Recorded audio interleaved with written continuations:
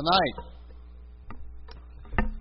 We want to take a little time to review very quickly how we got to where we are in Revelation.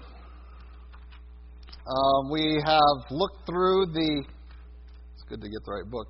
We've looked through the events of the first six seals. We saw that with the breaking of the sixth seal, we had a cataclysmic global event within the context of which all men on the earth saw the Son of Man in the clouds. They wanted to hide from him. In the midst of that, we have a trumpet sound. We have God sending his angels to gather the elect from the four corners of the earth. We found in Matthew 24.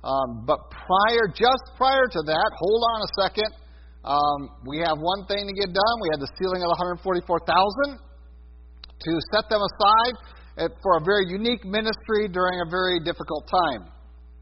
The first half of the 7 years of the time Jacob's trouble. And then once that is accomplished, the next thing that we see is a group of redeemed individuals arriving in heaven in chapter 7, verse 9. And we took, 2 weeks ago, we took some time to talk about the event of the rapture, of the catching up of the church. We saw that really in Matthew, as well as Thessalonians, other passages. We didn't focus our attention on Revelation because it really assumes that event. It assumes the event in the context of knowing the content of Matthew and of the Lord's teaching, as well as the other apostles' teaching. We then come to last week, and we talked about who was going to be participating in this entourage arriving in heaven. And we examined their description to really determine if this is genuinely the church or if it is some other group of redeemed individuals. And our conclusion, pretty definitively, was that this is the church. It must be. It must be the church arriving in heaven. It cannot be defined as a group of saints that come to Christ in a very short period of time at the front end of the judgment of God on the earth. But rather it is referring to a body of saints that is drawn from the entirety of the church age that have before them this song, the Song of the Lamb, who are clothed in white, clothed in righteousness, who are part of the victorious parade, if you will, the presentation of the people of God before the throne of God. And remember, we saw them clothed in white robes, palm branches in their hand, crying with a loud voice. So we saw the description of them. We looked at their song and the response of the angels to their song. So their statement was, salvation to our God who lives, sits on the throne, and to the Lamb. The angels respond, amen. So be it. That's true. Truth is there. That you are the ones who have received salvation from the hand of God, and therefore thanksgiving, honor, might, and power should be to God forever and ever. The question was, who are these? And that was answered. And we talked about the Great Tribulation not being the time of Jacob's trouble, that the Great Tribulation is referring to the church age. That was the Great Tribulation. That was the period that Christ said, this is what you will experience at the hands of men. The tribulation consistently in God's Word is what the church receives from the world. This is how we are treated. This is how we are maltreated, I should say, with tribulation. And so that is consistent with what Christ stated in Matthew 24. You will experience this. The end is not yet. You must endure to the end. And so we have to endure that tribulation. So it's referring to these individuals. And then it describes their location, their purpose, their reward. And the reward is lined up perfectly with exactly what God promises the church. He doesn't promise Israel this reward. This is the reward for the church. That they are before the throne of God and serve Him day and night in His temple in a very confined area. And that's a weird statement to say, a confined area, because it's heaven. It's pretty expansive. But in terms of what we're going to see later on, this is a confined area compared to the broader view of heaven, which hopefully is going to shatter your concept of what heaven is or isn't, and what's going to be entailed in the new heaven, the new earth, the new Jerusalem, all of that. But essentially, we have a group that no one can number, in this one region, one area that is described as the throne of God, the temple of God. And so we begin to understand that scale is different when we get to heaven, right? So when I say a confined area in heaven, that's an area that can hold an innumerable number of saints. And so our scale is going to be different. When we get to the New Jerusalem, we're going to understand scale is totally different. This thing is mammoth. It's the size of a moon, almost, it seems. And so when we talk about scale in terms of heaven, we talk about smaller things, we're really talking about really something very expansive from our perspective, and yet from the heavenly perspective, it's a immediate area around the throne and within the temple of God. And remember that we look at a very small temple, a very small tabernacle on earth is a reflection of the perfect temple of God in heaven. That Moses was allowed to see the temple of God in heaven as a pattern for what he would have to give direction for, instruction for building on earth. And again, just in miniature, if you will. And so we find them there that they are going to they're going to serve with him. They're going to be there before him, and he is going to dwell among them. And so we looked at that description of the people, and we determined that, well, that has to be the church. And so based upon all of the correlations, we really came to that conclusion. We're really talking about the church's arrival in heaven, that process beginning with the sixth seal, the global catastrophe that's going to hit, within which Christ is seen, in which the rapture occurs, and that we arrive in heaven ready to receive our reward. And tonight I want to talk way too briefly about your reward, and then I want to press on into chapter 8 a little bit. But before I do so, let's go, Lord, in prayer. Lord God, we do thank you for your love for us. We thank you again for your word before us and the sure hope of its promises, because he who has promised is faithful. And Lord, we know that because of that, there is surety here. And we rejoice in that. And Lord, we pray that you might help us to remember the sureness of your sacrifice and salvation, also the sureness of your promises, of your reward. And we look forward to it. And we know that the time is nearing. It is drawing closer and closer. And so we pray that we might be faithful to endure as you have instructed us to be out from among the world and to be separate, to be discerning, and also to be about your business until your coming. In Christ Jesus' name we pray. Amen. Well, a very quick study. We're going to have a fuller study, really, of heaven when we get to the latter chapters of Revelation. But we have a little introduction into what is set aside for the church and what it will be like for us. And I want to take a few minutes to really look at that. And again, with the expectation of spending more time, Lord wills, for us to study it later on. But we have this description of what we will experience when we get to heaven. And we saw the arrival of the people back in verses 9 and 10, and the shout of victory and salvation of our Lord. We see the palm branch, we see the arrival events, and now we're going to see, okay, what is awaiting for them? What is their experience when they get there? We have identified people as the church. Now, what is the church looking forward to? What are you looking forward to upon your arrival to heaven? What is your expectation?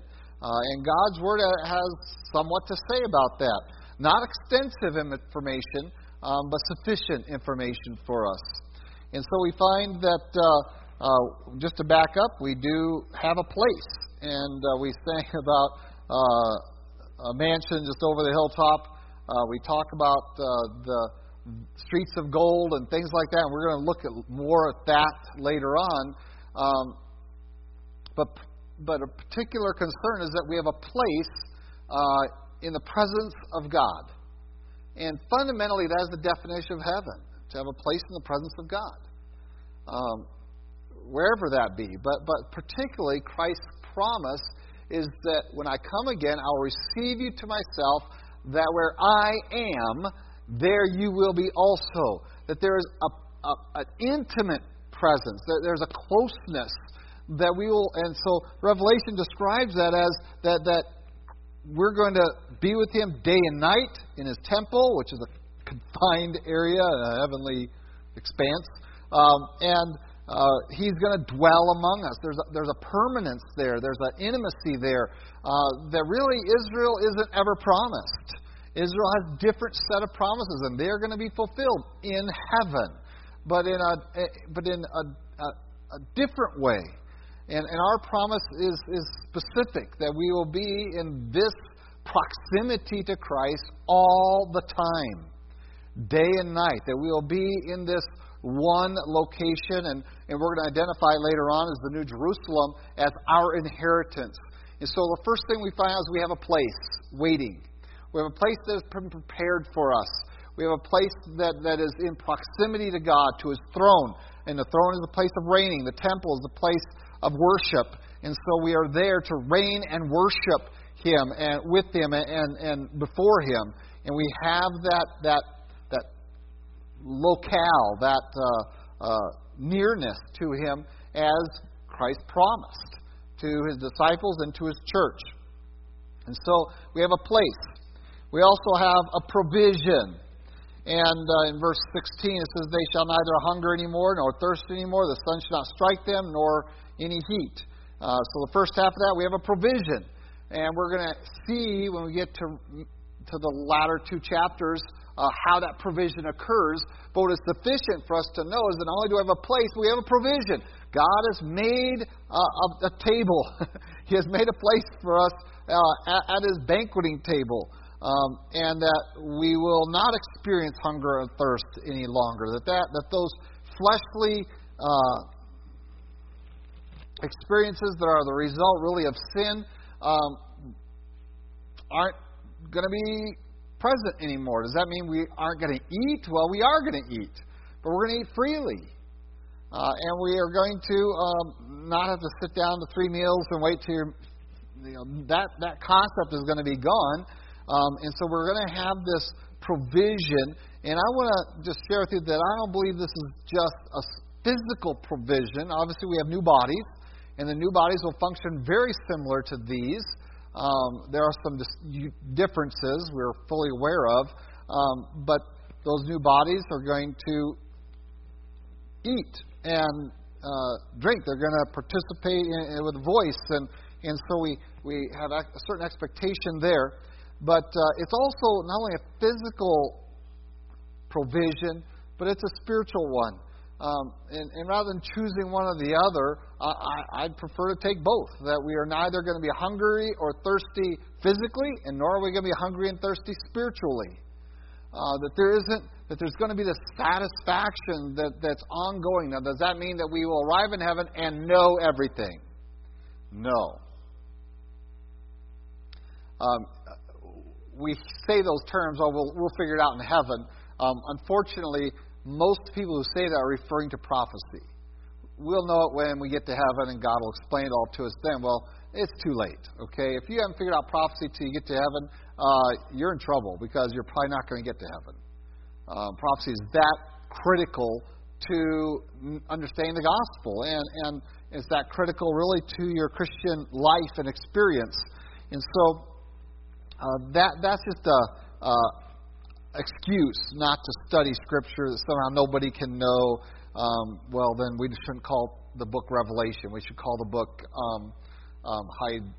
Hiding. The book of hiding, because this is a book to reveal, to show, not to hide the information. So the expectation of God is that we'll know this. So there's going to be spiritual provision there, where we will be in this constant state of discovery without this thirsting that it's come to us in trickles. And if we're honest, that's really how our spiritual discovery here is. It's there's a fullness. There's no doubt about it. I don't want to shortchange God's Word or the Holy Spirit's ministry to us now in this time and in this realm. But there is a limit to it. It's limited by our experience. It's limited really by our faith. It's limited by the environment we place the Holy Spirit within in us. The environment we create around Him and that limits His ability to minister to us. It's limited by our darkened mental faculties that is a result of sin. And so there's a facet of our spiritual knowledge that is dissatisfying. That we always end up with questions. And the spiritual provision that we're looking at, this meat, this drink, is that which is going to be fully satisfying, even while we are in the process of increasing in it over that time. And there is going to be time in heaven. Time does not go away. It doesn't cease to exist. And we're going to see that. And even here, we still have day and night going on, not just during the 7 years of the outpouring of God's wrath, but really all the way into the new creation. Day and night is going to continue, except for those in the New Jerusalem. And so we find that not only do they have no hunger or thirst, the other experience that they're going to have is that they're going to have protection. So we have a place, we have provision, we have protection. The sun's not going to strike them, nor do heat. It doesn't mean that heaven's a cold place. It essentially, again, spiritually, there's not going to be that pressure upon us, that suffering. There won't be that fire of persecution. It won't be there. And so our experience in heaven is going to be one of perfect place in nearness to God, perfect provision, both spiritually and physically, and a perfect protection. That we will have this place where we will not have harm come to us, either physically or spiritually. That is our promise from God. And then verse 17, again we have the shepherding lamb. We talked about that a bit last week, where the lamb is in the midst of the throne, will shepherd them, lead them to living fountains of water. And again, that there's eternal life. There's no death. There's the direct leadership of God. And then, of course, the last phrase, some made a lot of, and I've referenced it many times, I think, in my ministry. God will wipe away every tear from their eyes. And that is that they will arrive, and there will be while we're in a victory setting, there's also a remembrance. The idea that we're going to get to heaven and not remember anything of this existence, it just isn't an accurate thing, especially when we get into chapter 8, but rather it's going to come forward. And remember that we already have a group described in heaven who remember fully how they got there. Remember? How long till you judge those who spilled our blood? They have full recall of what happened at their death. And so the idea that somehow you're going to get to heaven and all your memories are going to be erased, and or you'll only remember good things, really is contrary to God's Word. What would produce tears among those that arrive? Well, if they are tears of joy, as some describe, I don't see why God is wiping them away. These are tears that are genuine, that are mourning. What is there to mourn when you arrive in heaven? I think once we see all that God has provided for us, that place, that provision, that protection, I think we're going to realize, boy, He's done so much for us, and I have done so little for Him. I have so little to bring that is so minuscule. I wasted so much and so many opportunities to serve Him, to please Him, and now these are the tools by which I will be worshiping Him. And I think there's going to be a mourning. Some describe the source of the tears by the realization of who's not there. Now, I'm not going to discount that completely, but I will just share that I don't hold to that. I hold to that first one. The reason is because we will understand the fairness of God's offer, that He had an offer to all men to receive Christ as their Savior. And those loyalties you have right now to your close family members, the people that you love and care about, and you're going to say, I get to heaven, and if they're not here, I'm going to cry. I don't see that. I see a realization that they of necessity must be judged for righteousness to be fulfilled. That they have what they have earned and deserve. And is there a possibility of that aspect? Perhaps. But I don't find that attitude really shared anywhere in Scripture. The ones who are mourning in Scripture are the ones that are not in heaven, that are on earth. And if you remember the rich man Lazarus, you don't find Lazarus crying for the rich man at all. He was receiving what his deserts were. And you don't find Abraham showing him any mercy, any pity at all. It's like, you got what you have. And your brethren, if they don't respond, are going to get what they deserve all the way through. And so I don't emphasize that. If you want to hold to that, that's fine. But I prefer to put the personal responsibility that we're going to see all of this.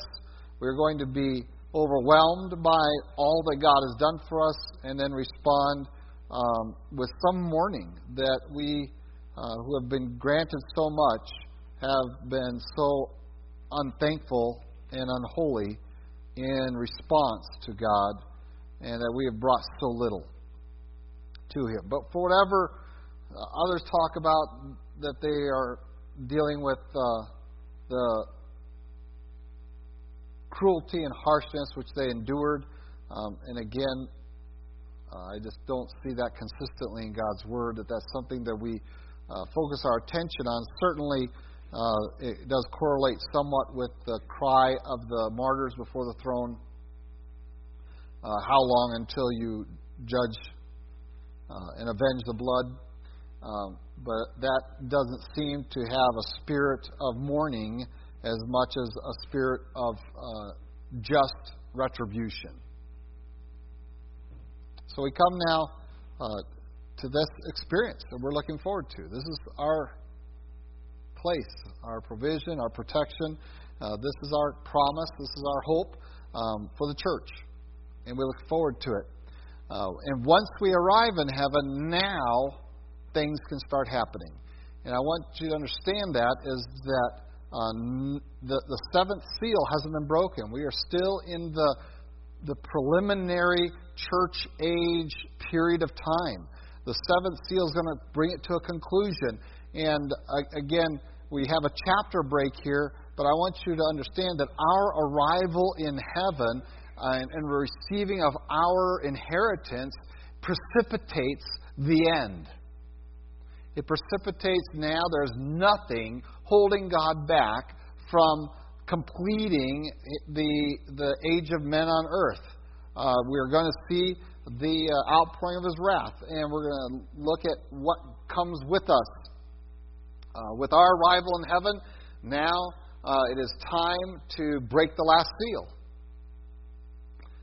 Certainly the time frame between the sixth seal breaking and the seventh seal breaking is very small, right?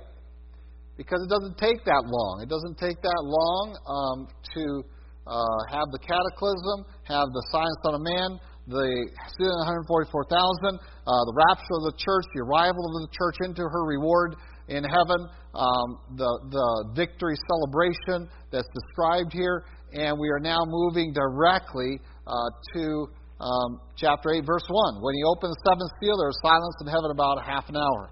And so there's this victory hurrah when we get to heaven. Praise to God, amen, amen. We have all this celebration. And but our arrival in heaven, that we get to be the audience to the breaking of the seventh seal. That we get to see the conclusion of this intermediate time between Christ's death, or really Christ's resurrection, ascension. We've now witnessed the time between the resurrection and ascension of Christ and the end of the church age. That we are now in heaven being able to witness its close. And it closes with the breaking of the seventh seal. That at this point, the scroll is ready to be opened. We've gotten there. We've celebrated. Christ now has His deed, if you will.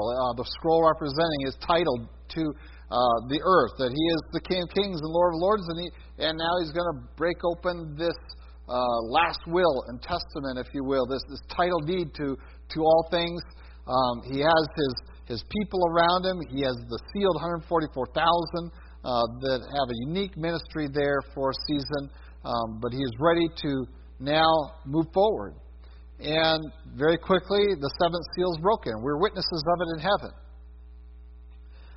And this loud, boisterous celebration of earth that we are seeing at the end of chapter 7 is suddenly silent. It is an incredible contrast that we have all this activity. We have shouting and singing, and we have all of this activity, and we have all this glorifying God. We have the declarations that are going on, and suddenly now the seventh seal is broken, and we're introduced to something that I just can't find anywhere else in the Bible. It is that unique a thing that I can't find it ever portrayed, ever described, ever happening. Whenever people go to heaven, it is a loud, active place. There is praising, there is singing, there is action, there is declarations. We just don't find this anywhere in the Bible. We don't find it in Job when Satan has to present himself with the sons of men before God. We don't find it there. We don't find it when Isaiah shows up because it's holy, holy, holy, Lord God Almighty. Heaven is a noisy place that all voices are giving praise to God, and we have the declarations of God going forth. And so we find that here it is a critically unusual thing. And I find most prophecy teachers just blow right by it and don't emphasize it all, and I am emphatic in it. Emphatic is a form of emphasis, isn't it? In it. It needs to be paid attention to. Remember, we have been listening to what's going on in heaven. Not just watching, but listening. What have we been hearing? Well, every introduction into it says this singing is going on. This praise is going on. These shouts are being heard. This group are saying this. These people are involved in this. And over and over again, we have the martyrs under the altar. How long? We have this entourage that arrives and shouts to the Lord's salvation. Belongs to our God who sits on the throne, to the Lamb. We have the amens going on. We have all this clamor almost, except that it's not, because it is attuned to God and perfect. And suddenly, dramatically, heaven is silenced. In a place that we have never heard silent is suddenly silent. The great party of our arrival has come to its close. And the seventh seal is broken, and there's silence in heaven. And he even gives, it's so overwhelming and it's so radical that he even says, it gives us a time frame, about a half hour. And this wasn't just, let's pause for 1 minute to appreciate the breaking of the seventh seal. Oh no. This is dumbfounding that there is silence in them for half an hour.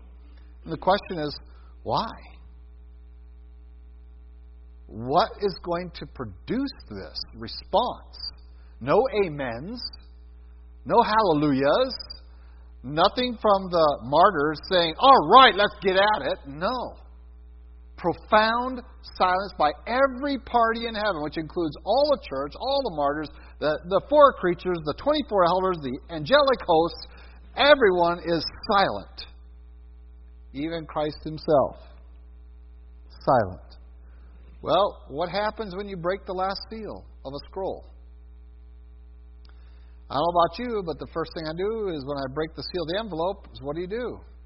See what's inside. Right? Isn't that what you do? Or do you break the seal and then set it down and think about it before I want to... Maybe that's if it comes from the draft board back in the day, but... pretty much you tear it open and you want to see what's inside. Let me get to what's inside there. Yep. That's essentially what just happened. The seventh seal is broken.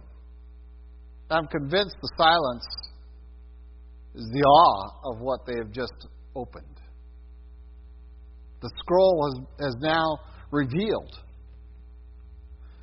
And while we describe, while some have said, well, the scroll has been carefully unrolled a little bit at a time, one seventh at a time, and now we have the last little bit of it.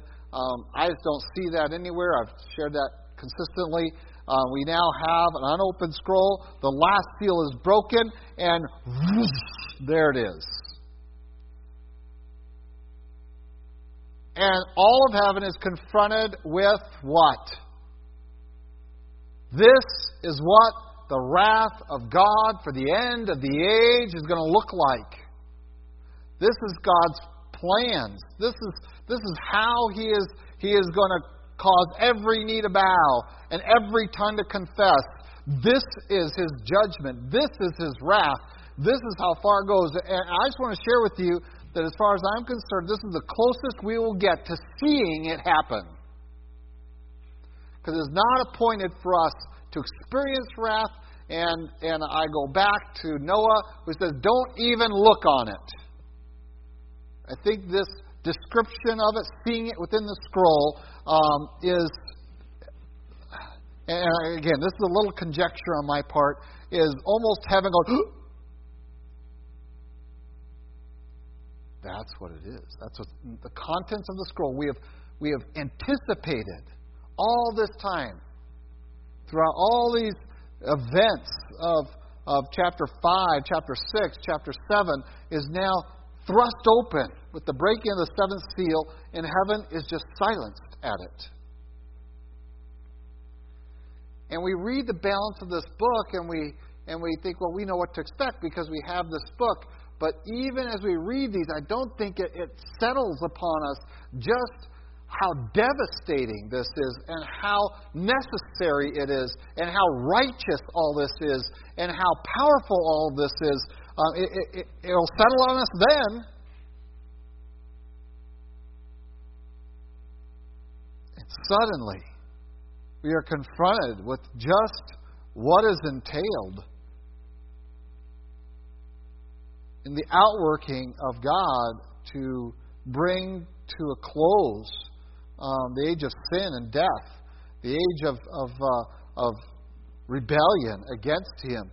That by the conclusion of the contents of that scroll, judgment will be enforced on men for eternity, and reward will be enjoyed by others for eternity, and the new heaven and earth, the fullness of the plan of God is laid out, and I think it catches everyone.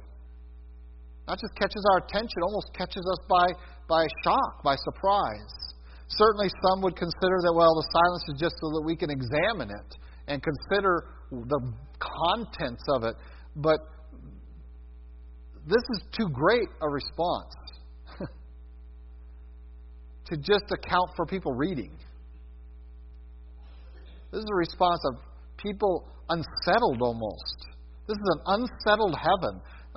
For it to be silent for the first time ever, where there's a sudden realization when you're confronted with the contents of the scroll of God, of His final judgments, of His final decrees, both of their wonder and of their terribleness, of the awe-inspiringness of it, and also the profoundness of its necessity. And I think it is so significant that it warrants us understanding that we have just entered a new age. An age that begins with pure silence in heaven, which profound silence in heaven, that we cannot miss it. All the glorifying of God has ceased. Verbally, orally. You don't find people speaking, singing, shouting, nothing. They're just there in anticipation. And some say, well, it took that long to unroll the scroll. Maybe. again, we can interject a lot of ideas here, but what we have to conclude with the study is that something huge has just happened to silence heaven for this period of time. And that is not just the last seventh of the scroll. It has to be the entirety of the scroll, which means that we haven't looked into it at all yet. This is the beginning of the end. We are in heaven. And now the way is cleared for God to finish it all. I want to remind you of the silence when Christ was on the cross, when it was finished, boom, and the darkness and all that, and that declaration. And similarly here, there's a finality here that brings profound silence to heaven. And we have to know something has dramatically changed. We did not find any such thing happen at the beginning of the introduction of the breaking of the seals. We didn't have that. Rather, the profound excitement was a new song, remember? We changed from the old song of the Old Testament to a new song. Holy, holy, holy turned into praise to the Lamb that was slain. And the arrival of Christ in heaven was the profound event that just took this glory and expanded it to encompass the work of the Lamb, which bettered the work of God in creation, is the new creation. And so we have that profound display of Christ's arrival, which tells us a historical event. We know when Christ arrived in heaven. Well, now we have a totally different, profound event happening in heaven, and it is the opening of the scroll, with all the contents of what we're about to see displayed. Here's what's coming.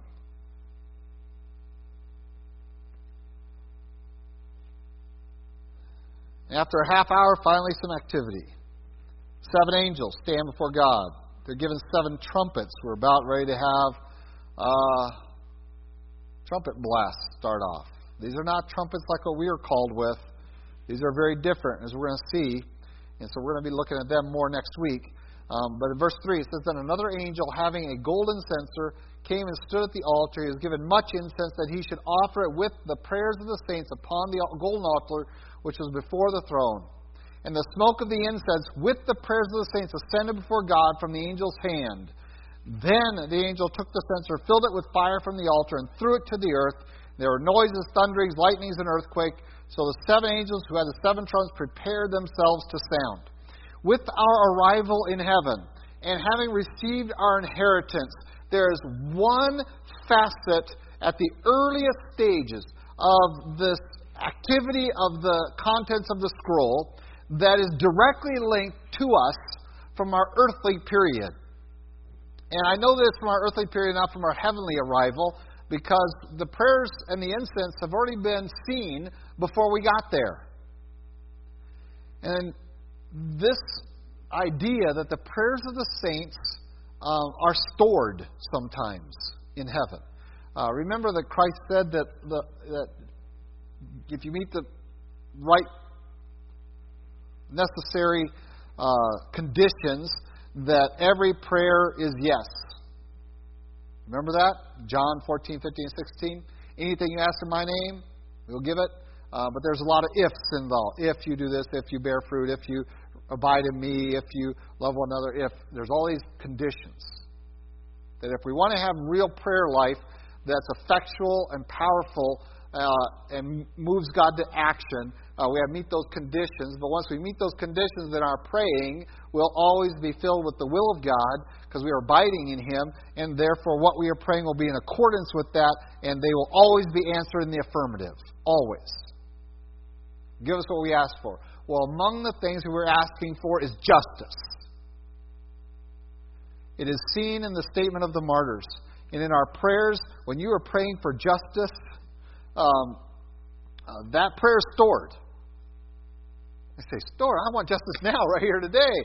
Well, then you got your reward, and it's over with. No, a prayer for justice is one that needs to wait for the time of God's wrath. And So we find that here we are ready, that the nations are going to be put under the wrath of God. They are going to be purged. They're going to be wreaked havoc upon. And what is the motivation? What is the thing that moves God to this first round of judgment? Are our prayers that went there ahead of us. We were already introduced to them. Remember, go back to chapter 5.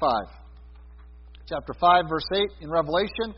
It says, "Now when he had taken the scroll, the 4 living creatures and the 24 elders fell down before the Lamb, each having a harp and golden bowls full of incense, which are the prayers of the saints." So the prayers of the saints are already in heaven. They are in these golden bowls. They are waiting for that season where they will be poured out on the altar of incense and lofted up to God to move Him to demand justice. When will justice against the nations, against the evil of this world, come to fruition? When will those prayers be answered? Well, those prayers are going to be answered now. And so as we arrive, we get to see our prayers that we prayed before, how they're handled in heaven. And here come the prayer of the saints to the golden altar of incense. Now, remember, we talked about Moses seeing something in heaven, having a portrayal of it on earth, and so we know where we are, right?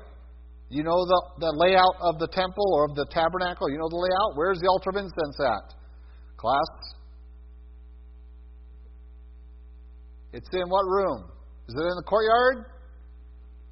It's in the holy place. Is it in the Holy of Holies? No. But remember, Christ tore down the veil between the Holy of Holies and the holy place. So we are in a combined Holy of Holies and holy place. And it is there before the veil, and with if you consider the Ark of the Covenant being the throne of God, there was the altar of incense. And the high priest was the one that would offer up this sacrifice of incense, filling this room with this aroma and smoke. And we find that here in heaven there is such an altar. There's a golden altar which is in front of the throne of God. And what is going to be offered there that is going to move God to this first series of judgments is incense mixed with the prayers of the saints. That all those prayers, oh God, be just. And if you want to know what kinds of praying that is it allowed? Well, it is. Read the Psalms. You'll hear David praying those kind of prayers regularly. Lord, don't forget. Don't forget to judge that. Don't forget what these men said against you. Don't forget. Now, the exception to that for our praying, of course, is, Lord, don't forget, qualifier, if they don't receive you as Savior. You know, we do want God to forget the iniquity of those who trust in Him. And that's why I don't think we're crying about people being punished on earth, because that's going to be the answer to our prayers.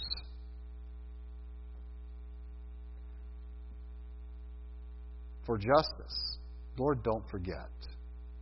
But if they trust in you as Savior, we fully anticipate they're going to become a part of our number, that they are there, and they're similarly going to have those kinds of prayers, and it's okay to pray for them. Lord, if they never receive you, don't forget what they've done against your name, against your people, against your word. Don't forget. And particularly when it comes to the nations, don't forget what they have done. And we pray for justice to God, and we don't expect justice here. And do you remember when there was that big hurricane that drowned New Orleans? And all these Bible teachers out there say, this is God's judgment on our nation. That is nothing compared to what we're asking for. Did that bring our nation to its knees? Did we come to national repentance? No. It was a sign. It was maybe a pinch, a squeeze, I don't know, but it certainly wasn't judgment. Not to the fullness. It doesn't make up for it. And people were talking about, there's this and that going on in New Orleans, and that's why God picked that place. And that is, God's justice is much fuller than that. Much more significant than that. And so the prayers of the saints of asking God, don't forget. Bring justice. Avenge us. Judge these.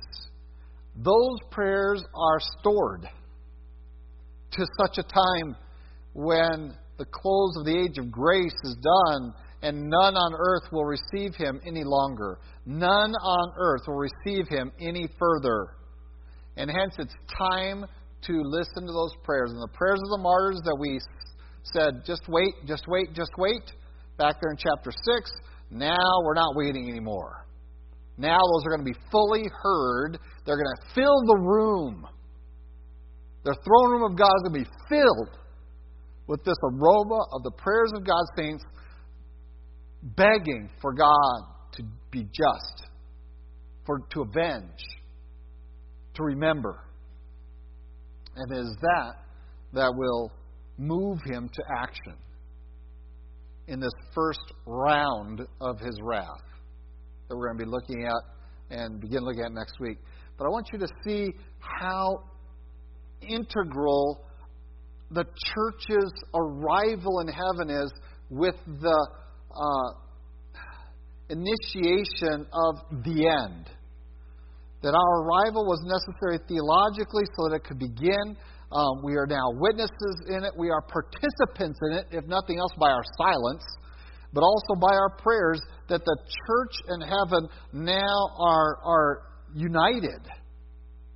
And all that we pray about, sing about, think on, meditate on about heaven is now coming to fulfillment, and we are now participating with Christ in his laying claim to the earth. And so we hear ruling and reigning with Christ. What is the first act of our ruling and reigning with Christ is participating in his laying claim to the earth by judging the nations. We are doing it with him. How? By our prayers being offered before the altar. That is the aroma that stirs him to wrath,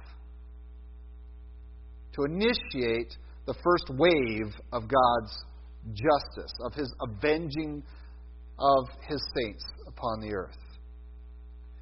And so we're tied into all of this. And we don't see that in chapter 5. The church wasn't there involved in that. The 24 elders were there. The creatures were there. But we don't find a people of God, and we find the prayers actually being quieted. Just hold on to those.